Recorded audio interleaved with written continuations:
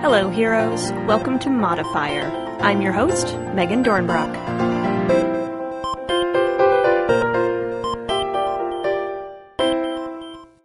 Hey there, heroes. This week I have some character-building experts to chat about how you might build your game world through your characters. Oftentimes, we're presented with a fictional world we have to create our characters to fit into, but Aaron Catano-Saez and Jeff Stormer do exactly the opposite of this on their podcast All My Fantasy Children. While Aaron and Jeff don't necessarily play in their fiction like we might around the table, I've found their perspective to character creation and world building really applicable to almost anyone's gameplay experience. Players, GMs, one-shots, campaigns, presets, or custom settings, all of these roles and situations can apply this approach to some degree to really enhance your roleplay experience and get the most out of your world.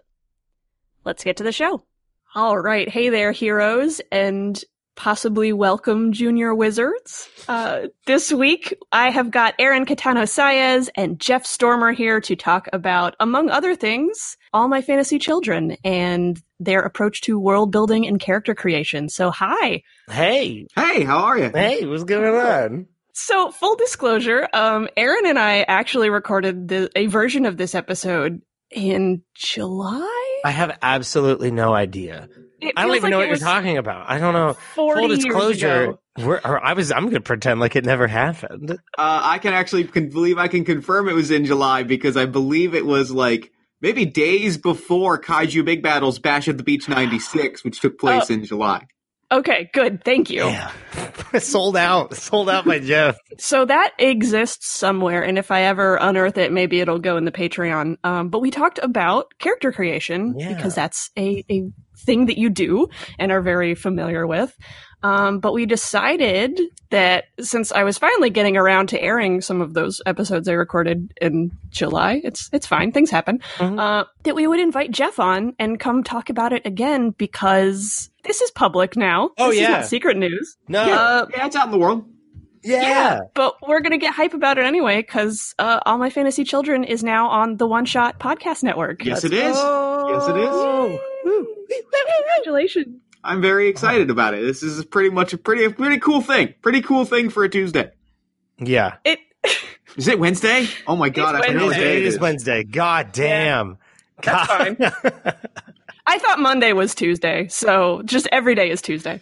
Yeah, so this is exciting. So we're going to talk all about that kind of stuff. And Jeff, you have been on the show before. Of course. I believe I am the most frequent guest in Modifier history. I believe.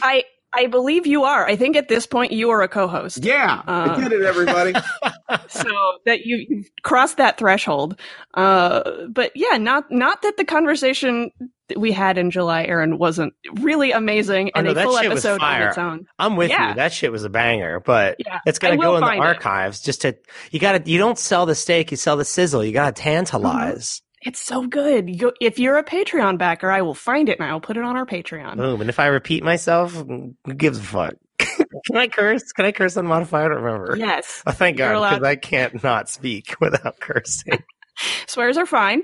And yeah, no, sometimes people need to hear things more than once. So I think you're doing them a service. Great.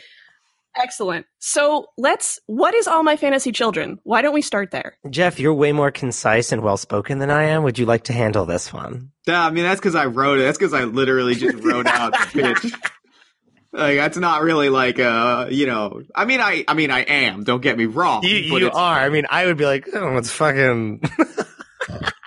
All My Fantasy Children is a character creation, world building, and storytelling podcast powered by listener prompts.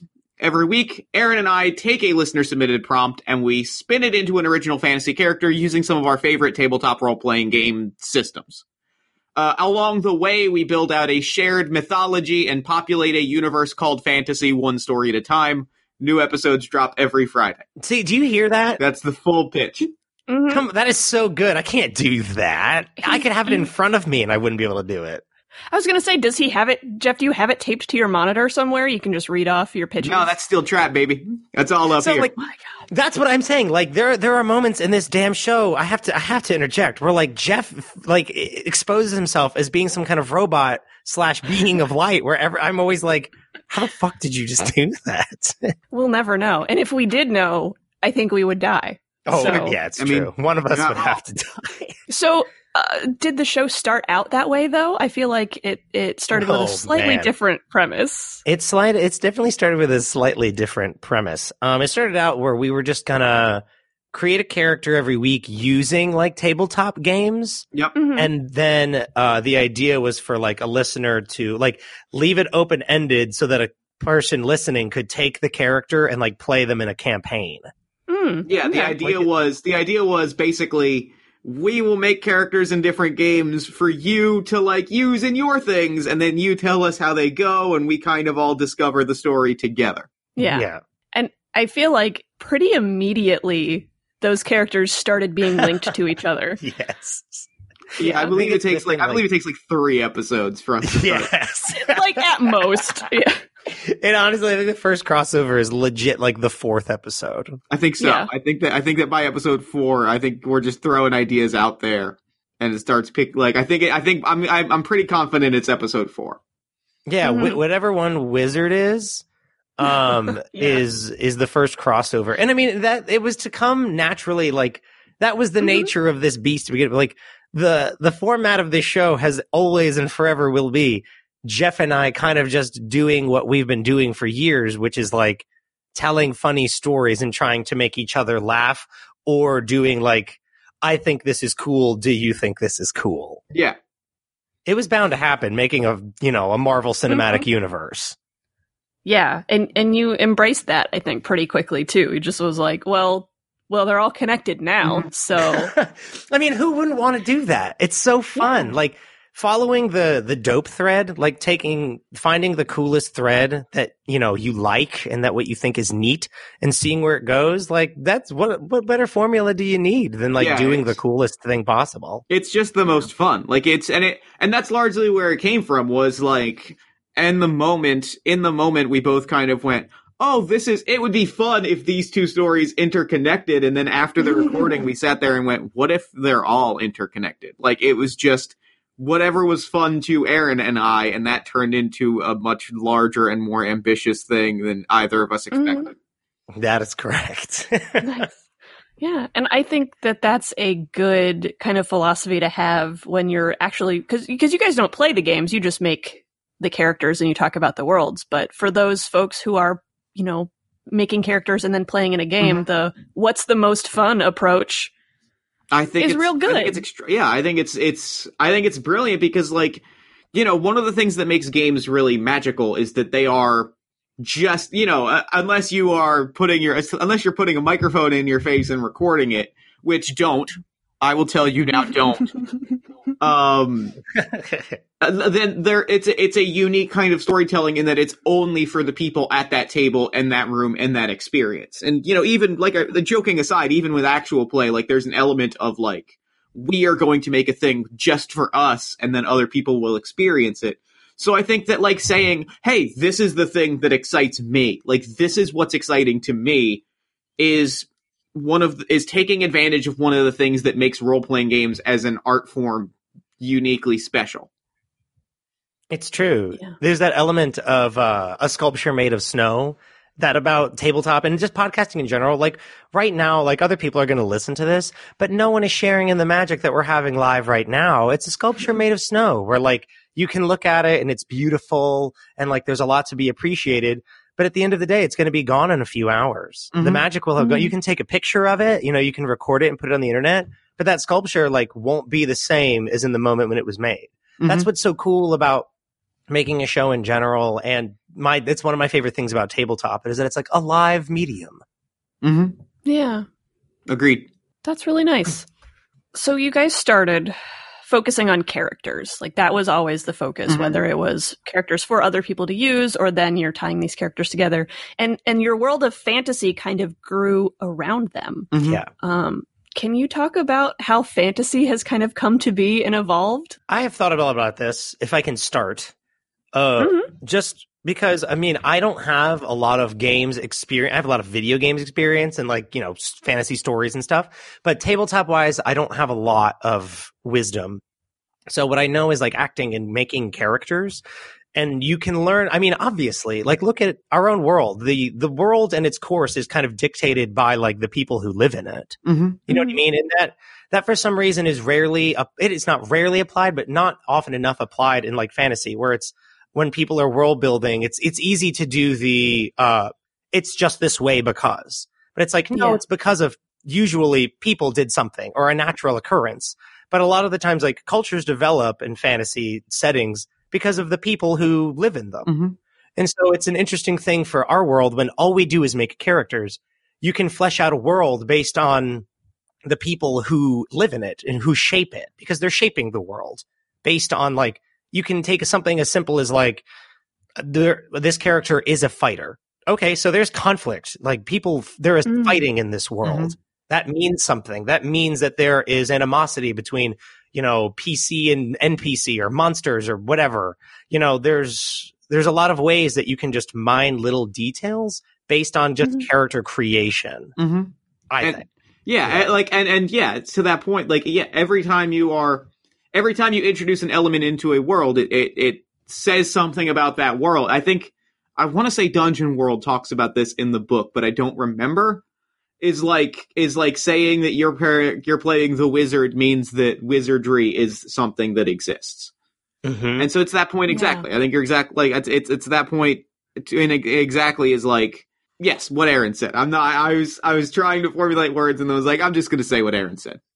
Yeah, you're exactly right. Where like the characters and what they can do and their limitations and their, you know, their powers and their dreams dictate what the world is. Mm-hmm. The same way that like, you know, if it was say the prompt is like 3 people recording a podcast. Okay, so there's audio medium. There's a love of fantasy novels in this world. There's a love of fantasy and fiction, and people have imagination. Like you can take anything and fucking mine it and turn it into something to help develop like any world you're making. The simplest thing can become, you know, a defining point in your fiction.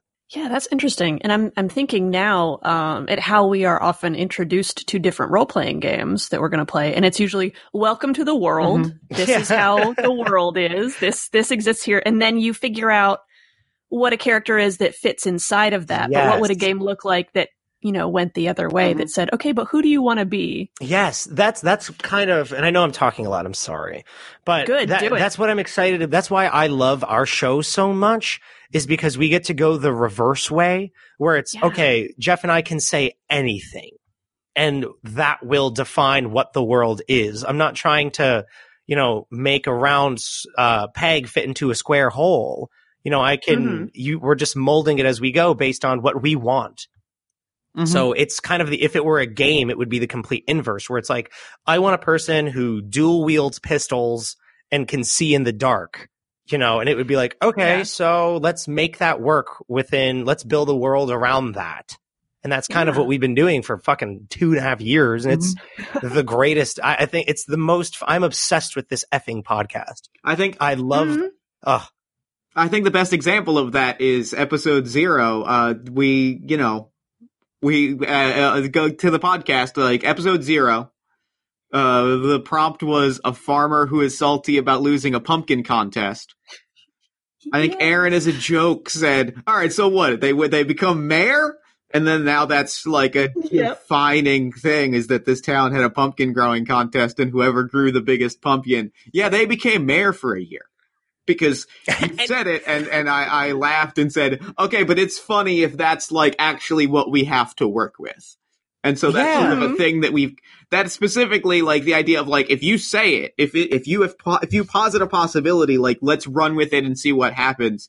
And, you know, there have been times where we've run with something and said, this doesn't work, let's scrap it. But a lot of times I find the idea of being like, I think it would be fun if it was this. All right, let's work out let's walk out on the branch and see what happens. And if the branch breaks and we fall, fine, we throw out the idea. But I think there's something valuable to, I think it would be fun if X was a thing. All right, if that is true, if X is true, then Y, Z, 1, and 2 are all also true. Are we comfortable with that? Do we enjoy that? Yes. All right, then we have made X canon. I think that's a fun thing. And there's a lot to be said about doing that. And like, you can throw out the silly idea and be like, oh, what if it was a pumpkin contest? Well, you're doing it for the lols. But there's also a way that like you can do that. Like basically the show and our mythology that we've made is taken from all the kind of silly things that we've said and being like, okay, but what if that was real? It's when you take a silly thing and make it serious, not serious, but like legitimate, like, no, that is actually how in the city of Pure Etherkild elected officials are made. Like it kind of blurs the lines of then it's not silly anymore. It's just what your world is. Your world is just kind of a little lighthearted, but there are serious elements in it. And that's how Jeff and I can sneak like the more serious episodes in where it's actually like deep fantasy with demons and kings and lords and magical items and, fantasy shit. Yeah. Because we've given ourselves the permission to have any idea. And if we want to flip it and make it like deep fantasy, you can. Or you can just leave it as surface, like it's just something fun and silly. Got to give yourself permission, y'all, to play and be silly and, enjoy your, like Jeff and I always talk. Jeff always pushes me to like, enjoy this, enjoy what you're doing and enjoy the process and let yourself kind of be silly and let the show be what it is what Jeff has always said to me. He's like, it is what it is. Like you don't have to force it to be something. If it's silly today, it's silly today. If it's serious fantasy today, it's serious, but just let it be what it is and enjoy it. And, give it the same respect that you would if you were making, an episode of like Game of Thrones. Very cool. And I feel like there's a lot of value in that approach that players, like heroes that are listening, can take to when they're playing games as well, because you are concerned, at least a little bit now, with the fact that you've built up 2.5 years of this narrative. So what is that like? So like initially, episode 0, you said you could throw out, okay, but what if that's how he becomes mayor? And nothing is riding on that. Yes. But 2.5 years into this show, do you get worried about just throwing out the silly idea? Do you think ahead at all, or do you just kind of deal with it when you need to deal with it? Like how does that feel different? Jeff, do you have anything? I have a quick answer. I still to this day love throwing out the silly idea, partially because like I like seeing what will happen if we take all of this like established lore and continuity and say, all right, now what if we just also what if we added this? Like what if I think it's I enjoy throwing out a wild card and just being like, I think it's funny if this, because oftentimes, if something is funny, that means it's true, right? Like, oftentimes, if you laugh at something, that means that there's something about it that connects with you. So if something, like, immediately hits me as, like, tickles me, it's like, oh, that's funny, then, like, if I throw it out there, one of the things that I think is magical about the show's format is I can throw something out there, and because Aaron and I know each other so well, and if Aaron does it, I can catch it with him, I'll throw something out there, and he'll be like, you like this because of X. I'll be like, oh, it's fun. Oh, it's funny if it's this. Yeah, but it's also because, like, oh, it's neat. It's neat if this person's just, like, living on, like, if this person just runs away and lives and wanders from town to town. Right, but you think that's interesting because, like, you want to tell a story about life on the road, so let's make this character live on the road. And it's like, oh, yeah, I am really interested in that. Let's roll with that and see where that goes. Yeah. The idea of having 2.5 years of like some kind of established, it's something that I've wanted to like move away from, kind of in just this idea of, as we're getting close, like further into audio mediums, having like canons and, everybody knows like this deep lore where it's sort of flexible, where, we're constantly actively writing this fiction sort of, and like it can be whatever we want it to be. So there are often times where I feel pressure to be like, wait a minute, we said that, blah, blah, blah, blah. I'm like, no, fuck that. If we have to rework some old lore, who cares? This isn't fucking Dragonlance. There's nobody going to chase us down with, torches and pitchforks being like, that's not canonically accurate. Cause then you can always just say like, well, it's a different time period. But no, I'm not, it doesn't stress me out or anything. It would take away from the show's fun and kind of the improvisational aspect where there are no limitations as to that, because that would take away It would take away the freedom that we have to kind of say anything. And we can always twist. If Jeff calls me and, well, we already said that this happens then, that's part of the game too, is that we go, that we're honest and don't edit it out of going, okay, so we said that before. How can we flip this? Because it is like, creative writing gymnastics, where there have been moments where I say, like, Jeff, we have a lot of merchants, or we already said that happens at this time. How can we twist it? How can we rework this story so that it fits into our necessary? It becomes a game, honestly. That's where the joy for me in this. Sorry, to answer your question. The joy from this whole canon thing comes from having to fit the puzzle blocks in, but in a way that we do it. Like in a way that's flexible and loose and, still improvisational. It's not a limitation. It's just kind of like a challenge. It's a lot of fun. And like, there's this nice rat-a-tat that Jeff and I have where I am, I know every fucking word of this I have every episode memorized and every piece of lore. And there's this nice thing where I'm like, well, Jeff, we said that Madame Mysteria has a wand. And Jeff is like, yeah, but what if she had a sword now? And I'm like, okay, like, yes, okay, let's fucking do it. Like, it's this fun thing where it's like, the lore hound and the person who's a little loosey-goosey. And I like, it's my favorite thing about recording with Jeff is that he doesn't take it as seriously. And it reminds me that I shouldn't either. Yeah. I mean, I love a good deep lore, but also sometimes it's just, you do what feels right in the moment. And that's the magic of role-playing games is like, you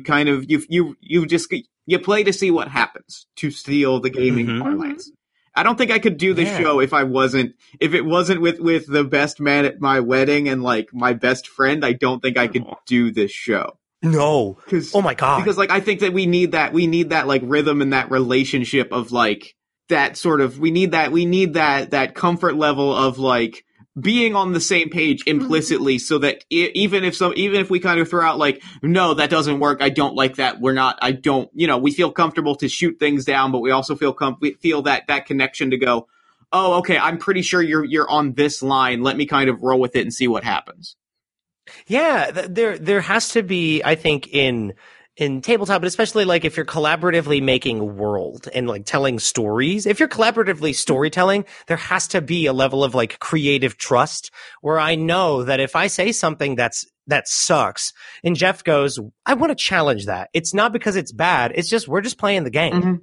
Like every episode is just playing the game of like, but what if this? I have this idea. May I? Okay, cool. Let's mold those two ideas. It's not, it's just this wonderful level of trust that I could not imagine making this with anybody else because I don't have that with anybody else where it's this, you can truly say anything and I'll know what Jeff's getting at and I'll know what the structure of the episode needs to be and where we kind of need to go based on what Jeff says. And it's this cool thing that I think it's important with games in general that a lot of times, so if you think of RPGs like tabletop games, like say we're all playing fucking Dungeon World right now. It's important to like, I know this is a played out thing, but like you're all role playing and fucking playing an improv game. So like it's important to have a level of trust and to say like, yes, okay. But a lot of the times people bring their preloaded character stuff and their preloaded decisions to an improv and it crashes and burns when you just gotta live in that moment. Let it be, baby. Yeah, I think that's very true, especially when you are playing games with people that you don't know as well or you don't know at all. Yeah. It's never going to go the way that you think it's going to go. So you can't force the thing to be. Yeah, it just will not happen. Well, then let's talk a little bit about how you guys make these characters because you do use tools to some degree. So let's talk about that to varying degrees depending on the episode. Jeff, do you want to take this one? Because I don't know the names of the games. Yeah, I can talk about like the actual nuts and bolts processes of things. It's kind of always been focused on using the character creation tools in role-playing games, Dungeons and Dragons being the first one. Various games depending on the episode. We've hopped from system to system over the years to just do, whatever tools and character creation guides and aids like exist out there to make characters and using those and saying, okay, like, this is what the result, or like, this is what the tool says to do next. What does, and going back to that idea of like, if X is true, what does that mean about Y, Z, A, and B? It's, okay, so the game says that now we're supposed to pick our characters like stats. We did this as an early episode. This is not a thing we've done in a long time. It was just the first thing that came to mind. It was like, okay, yeah. So we pick our character stats. If we want this character to have a high strength, what does that say about like the story that we've told so far? Like, and sort of using those that character creation process and stopping between every step and going, okay, this is the decision we've made about this character.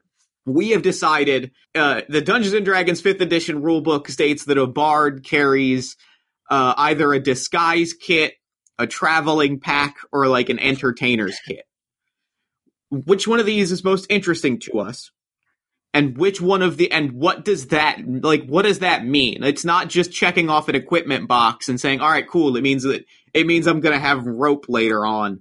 What does that tell us about that character, that they're just carrying around disguises? Yeah. It's about asking the question of, you don't take a single thing for granted. A little nugget of information in character creation can inform like the entire character if you want to go deep enough, It's not taking a single thing for granted. Like, okay, the best way I can describe this, it's in that way that you could go through your house right now, you could pick up almost anything you see, and you would know how you got it, and there would be at least one memory tied to it. If you apply that to a tabletop character, there is like a fucking infinite amount of things that you can just like threads that you can follow. Like, okay, your character starts out with plain clothes, like a pair of boots. Those level 1 boots, like, where are they from?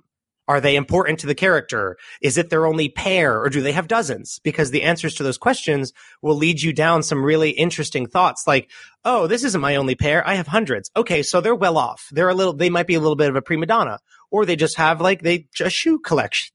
There's a lot of just little things that'll help you out in making this character. Like the starting equipment, it'll always have like a simple dagger. And I'm like, they carry a dagger? Is it sentimental? Is it symbolic? Is it for protection? Is it because someone gave it to them and was like, use this in a time of need? There's threads that you can always go down in Dungeons and Dragons. Like, you roll your core stats and you're like, oh, I'm going to spec. Usually it's like, how you want to play, but we focus on a lot on All My Fantasy Children. And I hope this doesn't sound like horn tooting, but like, you meet the character. You don't like decide things for them. You meet them. Like, we roll for their pronouns, to kind of like get a first introduction. Like, they introduce themselves to us, and then we kind of figure out like who they are. I'm not forcing a thing to be. If they have high strength, I'm not like, well, because I want to do a lot of damage. I'm like, okay, so this is someone who's like has trained. This is like a trained fighter. It's not like some natural gifted like swordsman, type thing. There's just always fun things to be found. And I know I'm just talking a lot, but no, do it. There's just tons of threads to be like mined from every bit of character creation. And that's how we've been, that's the base of All My Fantasy Children, is taking those little things that are just kind of throwaways in character creation or givens and figuring out what that means to the story, because that's what you're fucking here to do. If you want to throw dice and do imaginary damage, like, you can do that alone, but you're here to do it like in the context of the story. And there's ways to experience it better, in my opinion. And that would be by having a more fleshed out character. And that's by getting to the bottom of everything that you can, squeezing out every drop of juice from that rag. Which you bring up a very good point, that the other sort of mechanical half of which is the thing that we do a lot of in All My Fantasy Children that like is something that I'm very passionate about, is rolling on tables and like random results and like exercises and things. There are Dungeons & Dragons 5th edition rulebook includes them. There's a lot of other books that are just like books of tables. And like using random generation tools to basically come up with a piece of the backstory and say, okay, we're going to roll on this table. It's got, we've decided that we're making an entertainer. We're going to look at the entertainer background. Let's roll on one of their personality traits. We roll, it says that they are a sucker for a pretty face. Great, wonderful. let's talk about like what that means and like what that tells us about this character, that this is now a quality that we have about them. Where does that tell? And I really like building in that sort of randomized element of like the things that we like, and then looking to a random source that then kind of interjects and says like, okay, but how does this character change when you know this about them? Yeah, I think is an interesting thing, and one of the things that I really enjoy doing on the show. Yeah.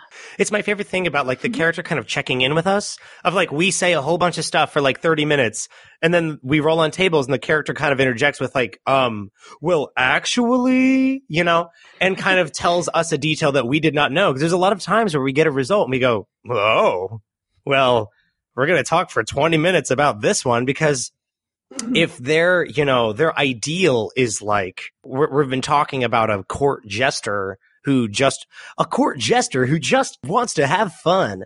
And then the ideal result is like, I must break the chains of my people in order to free them from the dragon's curse. You're like, holy fuck. Okay. So now we have to take this and entirely, how can we fit that in based on all this shit that we just said? Mm-hmm. And that is, that's the most fun, because like the tone of the show is kind of light.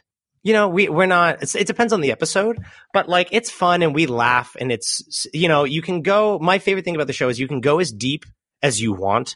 You know, if you want to stay on the surface and be like, oh, Wizard, he's an improv comic that, you know, has root vegetables and talks about dicks. You're like, but like, if you want to delve deeper into like what we're really getting up to here, which is like taking that information to say like, okay, so there's evil in the world and there's shitheads and there's like, not everything is perfect. How far does that thread go? And then we write an episode where, you know, things are going awry, and, you know, there's deep fantasy if you want to find it, but there's also like just fun on the surface, and like you can have a good time just listening, or you can like get deep into the fucking lore hints that we drop every episode. I don't know. I love it. It makes me very happy. Yeah. It makes me very happy to listen to. No, thank you. Do you find any game systems that you've used so far that explicitly encourage that kind of approach that you've taken, or is this something that you kind of always have to bring yourself to the game? Game systems, I'd say less so. I'm trying to think. I don't know if there's any games that, like, there are definitely tools. For example, the Ultimate Character Backstory Guide by one James D'Amato. Get that plug in now that we're on the network. Yeah. Yeah, right? Yeah. Okay, you can stay. Yeah. We did it. There are definitely I'd say there are a lot of good like tools for that. The Ultimate Character Backstory Guide, Table Fables by Madeline Hale. There are a lot of good like books that exist solely to basically do that and say, all right, if this is a thing that you're interested in with tabletop character creation, here are the tools that you need. Here are like tools that will help you build that thing. And that's I think something that we found a lot of is like books of sort of system agnostic tools more than games that explicitly sort of do that. I would love to see a game that is explicitly like, oh my God, roll on tables, like this is the character that you're playing, like what does that look like? But I don't, to my knowledge, it may or may not exist. Like I would love a narrative driven kind of character creation game, instead of just like, here's what you do, here's your gear, and they pat you on the butt and it's like, off you go, sport. Like I would love, there aren't a ton of resources we kind of have to fudge, you know, a lot, and like we have to make something of, you know, we use the resources, but game wise, like every game that we've used, we use it like sporadically. Like, you know, we've created planets with Stars Without Number. Stars Without Number has some very good random planet creation tools. Traveler has some very good, albeit very time-consuming character creation stuff. Like, we've used that for just a whole episode of like, this is the character that we're making, and it's going to be just the whole game is, because that's how everyone who's ever played Traveler has ever played Traveler. I'm sure there are people. Right. I'm sure there are people that have like played the game after the character creation segment. I've never met them. Maybe. That's the one where you can die, right? Yeah, you can die in character creation. Yeah, I love that. You can just have a whole character. One time, true story, Jen was out. My wife, producer of Party of One, Jen Frank, was out at a wrestling show. I was at home. and I was like, I'm going to make a character in Traveler. For the next 3 hours, I rolled characters and went on this, like, inspiring journey of this older woman. She's, like, had escaped from a crime-ridden planet and, like, had become a member of, like, a galactic scout force and, you know, lived to retirement age and, like, had this whole journey. And 3 hours later, I get a message, hey, you gonna come pick me up? And I'm sitting on the couch like, yeah, I'll do that. I'll be there. I'll do it. And I never I've played the game once. So that Traveler character creation is the ultimate one-player RPG. It is good. I've genuinely played a lot of single-player character creation Traveler games and just been like, I don't need to actually play this as a game. I'm done. I've told this character story. But I would love a game where there's just like a character where you just kind of make, I mean, that's essentially what our show is. But if there was, if you want to make a Milton Bradley AMFC inspired board game, you know, be my guest. Just pay us. Yeah. Do either of you feel the need to play any of these characters or play any games after making these characters? Or are you good? I always depends on the episode. Yeah, it depends on the episode. Okay. I have a fucking deep need to always play these characters. I'd sell my soul to play a lot of them. But like, I also am just like, I rarely get the opportunity to play tabletop games. And, you know, a lot of them are just magic the way they are. They're very precious to me. So I'm like, I don't want to fuck it up. That's fair. Yeah, I think there are some episodes where like we set up a story and then, you know, it feels like the right point to leave it at a certain point, and then I'm like, I really want to play out that game. Like I want to know what happens. Yeah. I want to know like where that goes. But then there are also times where like we tell a story and we get to the end and I'm like, you know what, that felt like the end. Like that felt like we've closed the book on that character's story. Yeah, and so I think it really depends on like where we went with the narrative of a character, because there are times where I'm just like, yeah, at this point they get to go live a happy life. Like their turmoil and trouble is done. They get to go off into the sunset. And other times I'm like, oh, you have so many stories left to tell in you. Yes. Like you got to know when to close the book. You know what I mean? Like too many times just on TV shows, like when the villain crawls out of the fucking lava for the 10th. Like my example is, if you're familiar with Resident Evil at all, the character Albert Wesker has been brought back in like every fucking game. I'm like, know when the story's over, man. Like that's been a lesson for me, is that franchise where they're like, oh my God, it's taken like 8 games to kill this guy. I'm like, can't we just have a new character? I think about that a lot, where I'm like, we could go down Samuel Gord again. No, just leave him alone. Like, you know, it's time. There's a start to a story and an end to a story, and that's something to kind of be respected. You ever watch Heroes? Oh, Heroes? God. Oh my God. Don't do this to me. Oh no. That's the correct response. 1.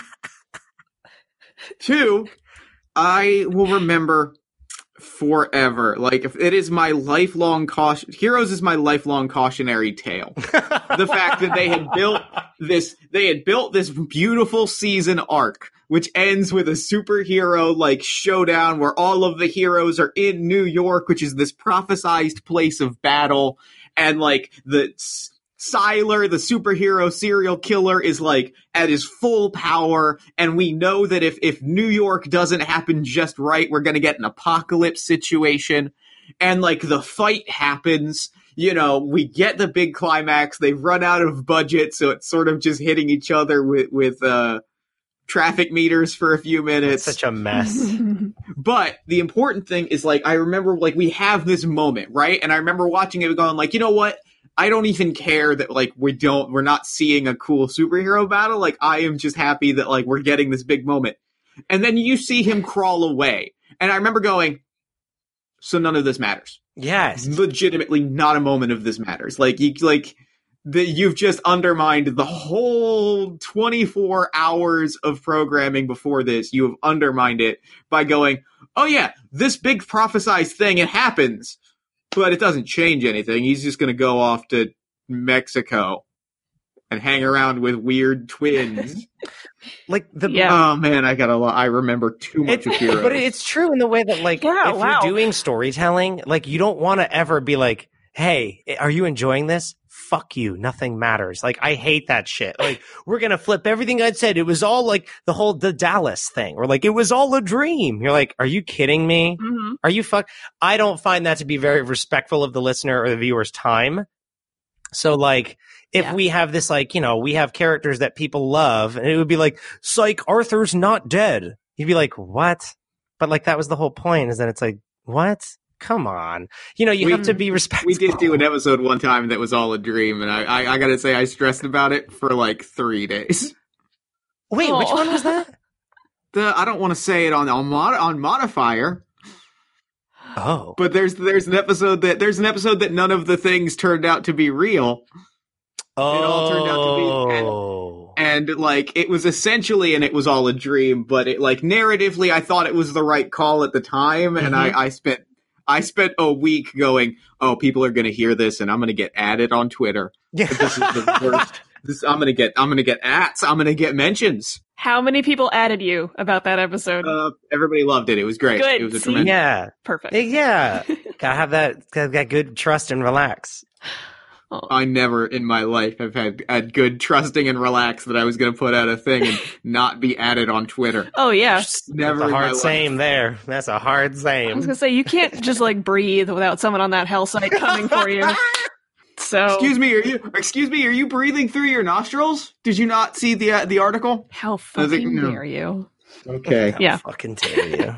Okay. So I dug up the notes from months and months and years ago, and we did have a couple of questions from listeners on Twitter that Holy shit. right? So they have forgotten, surely, that any of this ever happened, but I You'd have be like, the I stopped records. listening to that fucking show. Both of them. They did that episode where it was all a dream? Fuck them. Yeah. I stopped fucking listening immediately after that. Fuck them. Fuck them real hard. So Richard Kreitz Landry, who asks lots of good questions. Mhm. One Good of- question asker. Yeah, he is. And one of his that we haven't really touched on yet, he asks, every person or character is going to have their own unique story to tell, but do you find yourself seeking out the stories of exceptional individuals who defy norms in order to define them, or do you tend to want to tell the stories of ordinary people to illustrate the norms? I know my preference. I don't know, Aaron, if you have an answer, go ahead, but I know my preference. I like both, to be honest. I know I don't know if that's a cop-out, but there is joy to be found in the mundane characters who do super things, because that's me. I don't have fucking fire powers. You know what I mean? I can't fly. I don't have magic, but like the mundane, like defining mundane would be like boring. I always say, in an episode, this is a little mundane by fantasy settings. Like, you know what I mean? If there's a shopkeeper, but like that person's story in a fictional fantasy setting is very interesting. Like, you know, they live in a world of magic and heroes, and they decide to say like, no, I'm going to open up a shop where I sell weapons to heroes. It's like, there would be a reason for that. They would have a really cool backstory too that's worth like delving into. You know, the hero who slays the dragon with the magic sword is great. They have the reason for doing it too. But the reason why people decide to open a bakery when their house could be smashed by like a Tarrasque at any time, like that's a fucking interesting person to me. And I'm like, what is their tale? You know, like what are their reasons for saying like, no, I'm not going to be an adventurer. I don't want to pick up a sword. You know, that's not for me. And I'm like, oh, who are you? You know, what is your tale? Because they're heroes in their own way too, I'm sure. If they're like providing a service, you know, or, you know, helping their community out, you know, there's every hero that you've ever met in real life, in their mind, they're an ordinary person. You know, they go home, take a shit, have a fucking TV dinner and watch TV like everyone else. And so like to say that there are exceptional people in fiction and kind of mundane isn't necessarily fair. Because, you know, even fucking, like Superman has a fucking apartment. Superman has a day job. You know, like he is mundane at times. Sorry, go ahead, Jeff. I was going to say, because I am an exceptional being white. I frankly tire of the experience of hearing about people that change the world and innovate and are exceptional, because frankly, I don't want to hear about my own life. I don't want I'm looking to the motherfucking mirror. Yeah, I would just read my very good Twitter feed if I wanted to read the exploits of a world-changing individual. No, I'm Where's kidding. the lie, though? Where is the lie? All over the place. That entire sentence. No, I genuinely love stories of ordinary people doing what they do very well. Like I love, I mean, and it's part of I love the story of ordinary people in exceptional times is, to me, like, it is a trope that you can see all over all of my work, is like ordinary people amongst like spectacular situations is something that I just think about all the time. Like, you know, like if you think about history Mhm. and you think about, like, you know, when Caesar was being stabbed, there were people at work that day. Like there were people just like making wine that day. Like the day that Caesar was stabbed. Like the day that John F. Kennedy, you know, you always hear the stories of like, where were you when Kennedy was shot? Like, people's stories are literally like, I was at work. Like I was making my donuts and I looked up and saw that the president was dead. Like there are stories, and those are the stories to me that are like absolutely fascinating, because it's like, you know, you weren't on a plane saving the world. Like those stories are life and are what matters to me. So I have a strong preference towards people, towards like what it means for someone to just experience, like, be around spectacular things, but have just an ordinary magical life. And there's something to be said, though, Jeff, about like the exceptional people thing. Like, no one comes out the fucking womb, like, you know, casting firebolts and going on quests. Like what we get to the bottom of without actually saying it on the show is like, how does someone become an exceptional fantasy hero or an exceptional fantasy person? Because everyone starts somewhere. Everyone starts like level 1 is pretty mundane. And even if you're in a tabletop campaign, level 1 means you went through like rigorous fucking training and life experiences. Mm-hmm. You know, you're not just born a fucking bard. You have to train. You're a regular person who becomes a bard. You are an elf who becomes a dragoon. You know, mm-hmm. There's so much to be found in that decision-making process of when someone says, I'm going to go train to be a bard, or when someone says, I'm going to go train to be a baker, or like a fucking the innkeeper, the barkeeper in every tabletop game. There's so much to be found in their tale of becoming that. You know, both of them have merit, and especially in All My Fantasy Children, because we don't have like a campaign. Like we've done it in one of my favorite episodes. Evelyn Skyline is about an elf who runs a resort, and her amazing life and like the things that she has accomplished in her life and the people she influences. There's no fucking swords and dragons and shit there. It's just the story of like what it's like to want to live alone and like run a business, and, you know, the exploits and stuff, the life that you can live if you just kind of do that. Mm-hmm. So 1, that's a great point. I love it. 2, hear me out. Meg, you're going to want to get in on this. Oh boy. All right. I'm here Dungeon for it. babies. Oh, you like are Muppet born. Babies? You are born throwing fireballs, singing bard songs. Go adventure in a dungeon. Dungeon you're babies. A baby. Dungeon babies. Okay, so it's wait, exactly wait, like wait. Muppet Babies. Dungeon So it's exactly babies. like Muppet. No nanny though. Nanny's out. This is on a podcast. This is copyrighted. This is our thing. We are millionaires. Mm-hmm. Jeff, can you tell me about your dungeon babies? I'm kidding. Don't. Dungeon babies. Coming 2020. 2019 is too early. Like, we can't get the Kickstarter copy done by 2020. No. We have a lot of writing to do. Dungeon babies. Sorry. Yeah, I'm into this. Dungeon babies. So, Aaron, are you arguing then that nobody is ordinary? None of these stories are ordinary? Yeah, no, I know that's corny as fuck, but no, I like it. Yeah, no, it's true though. Like no one is ordinary. Everyone has the potential. It's not everyone has the potential to be a hero. Like the fucking, the person you see delivering the mail is a hero to somebody. Mhm. The person you see working at your local Starbucks is a hero in someone's opinion. It makes them no different than the person, sealing away a demon to keep their town safe than the person who's baking magical bread to keep their family fed. That's protecting, that's being heroic in its own way. And those stories can be really fucking cool. Like we did, the episode comes out on Friday, so I don't care. Am I going to beat you to the race of release? Doesn't matter. No, this will be out before the episode, but like you can talk about it. Like, whatever. None of this So matters. like we just did an episode. Richard Kreutz Landry gave us the prompt of Sandy Scrubs Spaghetti Sorcerer. Where like but like it's about it gets real serious real quick. Gets real serious, which makes it great that it's as bad as Spaghetti Sorcerer. But it's about someone who like follows their dream of becoming like melding conjuring magic and cooking to provide food that can nourish people with mana and like magical energy in an era where there is no magical energy. So people can still be heroes when like the well of magic has been tapped dry. So it's like, that's that's a really fucking dope concept, I think, but it's not like heroic. It's just essentially a cook. But if you go deeper and decide but isn't cooking like basically being a chemist? So they're an alchemist. So they know how to break down material components in a magical setting and combine them to create magical effects.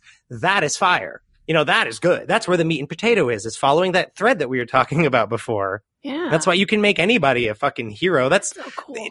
Isn't that everybody's favorite moment when you're listening to a tabletop show and they're like, I'm going to be a dog?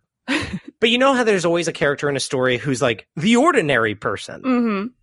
And it's like the funny comic reliefy thing where it's like people are flailing swords and they're just like hanging out in the back writing a TPS report. But like there's a lot of fun that you can have there and making them in a magical setting. And this is all a bad example. You can just get rid of it. No, I think it's great. That's one of the things I'm talking. One of the things that I love ordinary people in extraordinary circumstances. It's what does that mean when you are amidst a superhero battle and you're like, I got nothing. Have you? I would recommend Aaron. Have you ever read Marvels? No. Read Marvels. It's good. Okay. It is the story of a photojournalist in 1960s New York. And it takes the conceit that all of the Marvel superheroes appear in New York City on the exact date that their first issue comes out. So it's literally just the story of somebody on the scene in New York when the Fantastic Four show up in New York City. Oh, I like that. And appear with superpowers. And suddenly there's this spider-themed vigilante that may or may not be a criminal swinging through the streets. And it's just the story of this ordinary person being like, okay, cool. I'm watching this happen and I'm seeing this and it's just showing you this from a different perspective and it's super neat.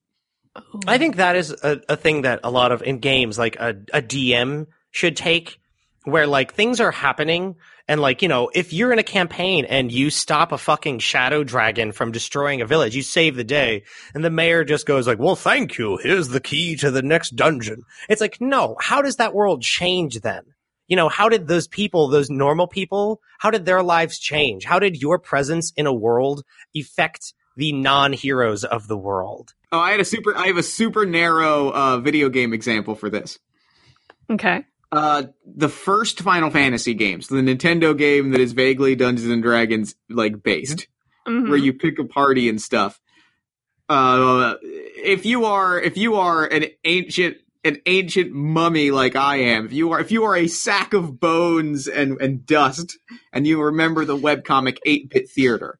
Oh, God. Sorry, I just blew away in the wind. Yeah, right? Yes. It's good Foley work. Thank you. The first dungeon, you fight your first boss.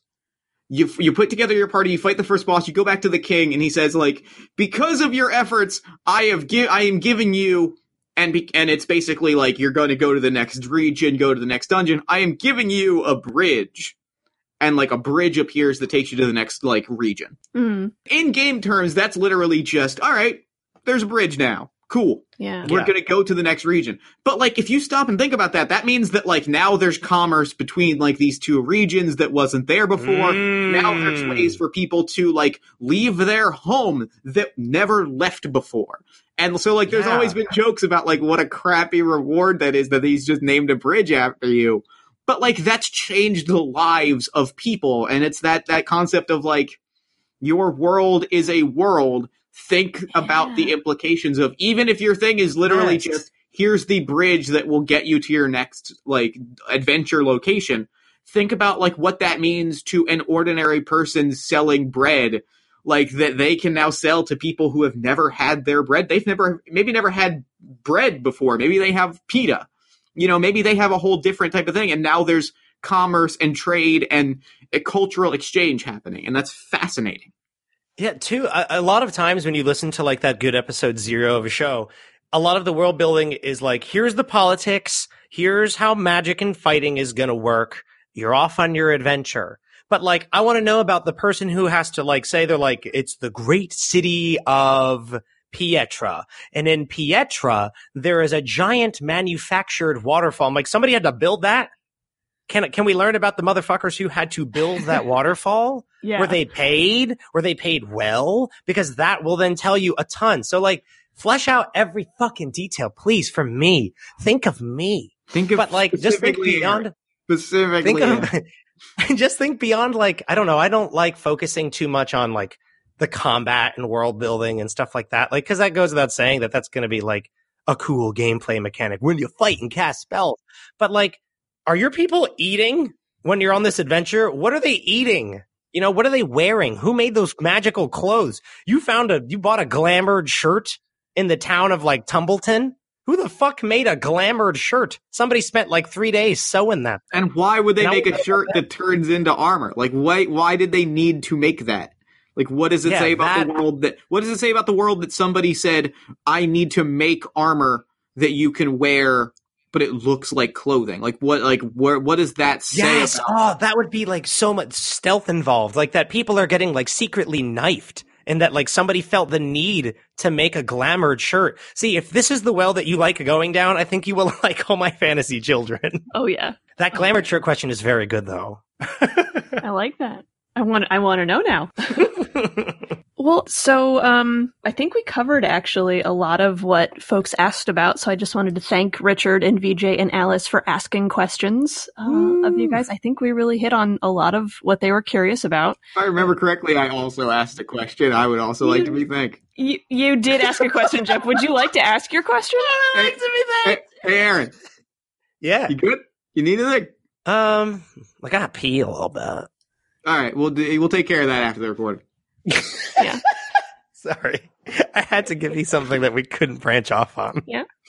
And since we're coming up on an hour, do you guys have any advice then for heroes that want to take this approach with the games that they're going to play? I mean, this whole episode has kind of been that, but if you had anything else. I think really to sum it up, I think just always be asking why and what next. Like you never have to say, well, you always can, you don't want to get lost in the well. I guess there's probably a point in which you have to ask the question of like, did wizards have toilets? And if not, we're not going to go down that well. But never ask that you don't question. Need that. Why would you do that? You're dumb. But just always be asking why, and always be asking the question of like, if that, then what? Because I think those are valuable questions to ask. Mm-hmm. Whether you're a player, a GM, a writer, a creator, like I think those are just valuable questions of like, if I establish this, what does that mean? And I'm establishing this, why? I dig it. I would say that definitely. Ask why. If this, then this. If this means this, then that is a great way to make kind of the bridge of connections. Like, if wizards have magic, does that mean they pull it from something? You know what I mean? If that, you know what I mean? That kind of thing. But also know that all this character stuff and the backstory you make, it's sort of this thing in theater where it's like you craft this character, you have all this amazing backstory that you've kind of made, crumple it up and throw it away because now if you're playing your tabletop game and you're thinking about how your character is doing this for their dog, they're on this quest to save their dog. You're not really living in the moment and enjoying what your friends are bringing to the table. Crumple that shit up, throw it away, have your character live in the moment at the table and actually go on their quest. Ask their question of, why is my character on this quest? To save the dog. Great. No one goes through their day, every minute of the day, constantly going like, this one's for the dog. Like, no, that's in the back of your head when you're playing your game. But please do not beat your beautiful, amazing character backstory. You don't have to throw it out there all the time. It should live in you, and that should inform your decisions at the table. It shouldn't be something you just talk about constantly. Don't talk about it. Be about it. Have that inform the decisions you make in your quest, what your quest is. If you want to protect all dogs every time, if that's your goal of your character is to save dogs, that should inform every decision you make. It doesn't have to be something you bring up every 15 seconds. I will briefly challenge that and say, as someone with a cat, I do bring up my cat constantly. That's great. I love that. But your goals of your cat, I don't know, of your pet ownership goals. That's something you don't harp on well, too let much. me tell you about them then. I'm kidding. I'm kidding. We're at an hour. We want to wrap up. I'll tell you. That's a different podcast. Where can heroes find you both and your cool podcasts online?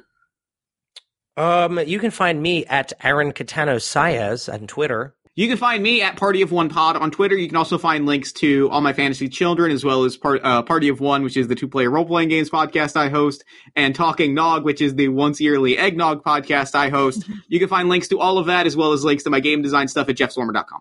Damn. Beautiful. Told you he was more concise than me. But yeah, find us at AMFC_podcast and have some fun with us.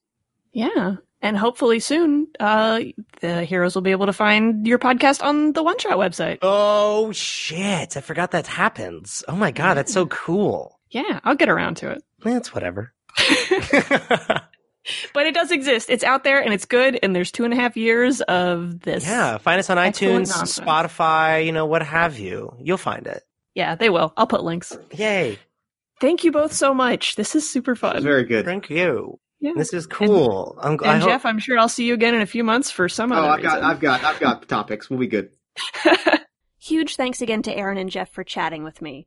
I could ask them questions about this stuff for hours, and if you could too, hit them up on Twitter or the AMFC Discord. I'll find that version Aaron and I did so you can hear what this conversation was like when we could still at least kind of see the rails off in the distance. And welcome them both to the network. Follow Modifier on Twitter at Modifier Podcast, or send us questions, comments, and suggestions through email at modifierpodcast@gmail.com. Modifier is part of the One Shot Podcast Network, an incredible family of RPG podcasts, including shows like this one. Backstory is a cozy, thoughtful interview show featuring the most fascinating folks in role-playing. Join host Alex Roberts as she gets to know game designers, LARPrights, scholars, community organizers, and more. From emerging artists to seasoned veterans, guests open up about their creative process, what keeps them engaged, and their visions for the future of role-playing. To find out more about this and other shows on the network, visit oneshotpodcast.com. Modifier's theme music was created by my favorite Bothan, Kat Greenfield, whose myriad talents are on display at katgreenfield.com. Join me again in 2 weeks for another episode of Modifier. See you then.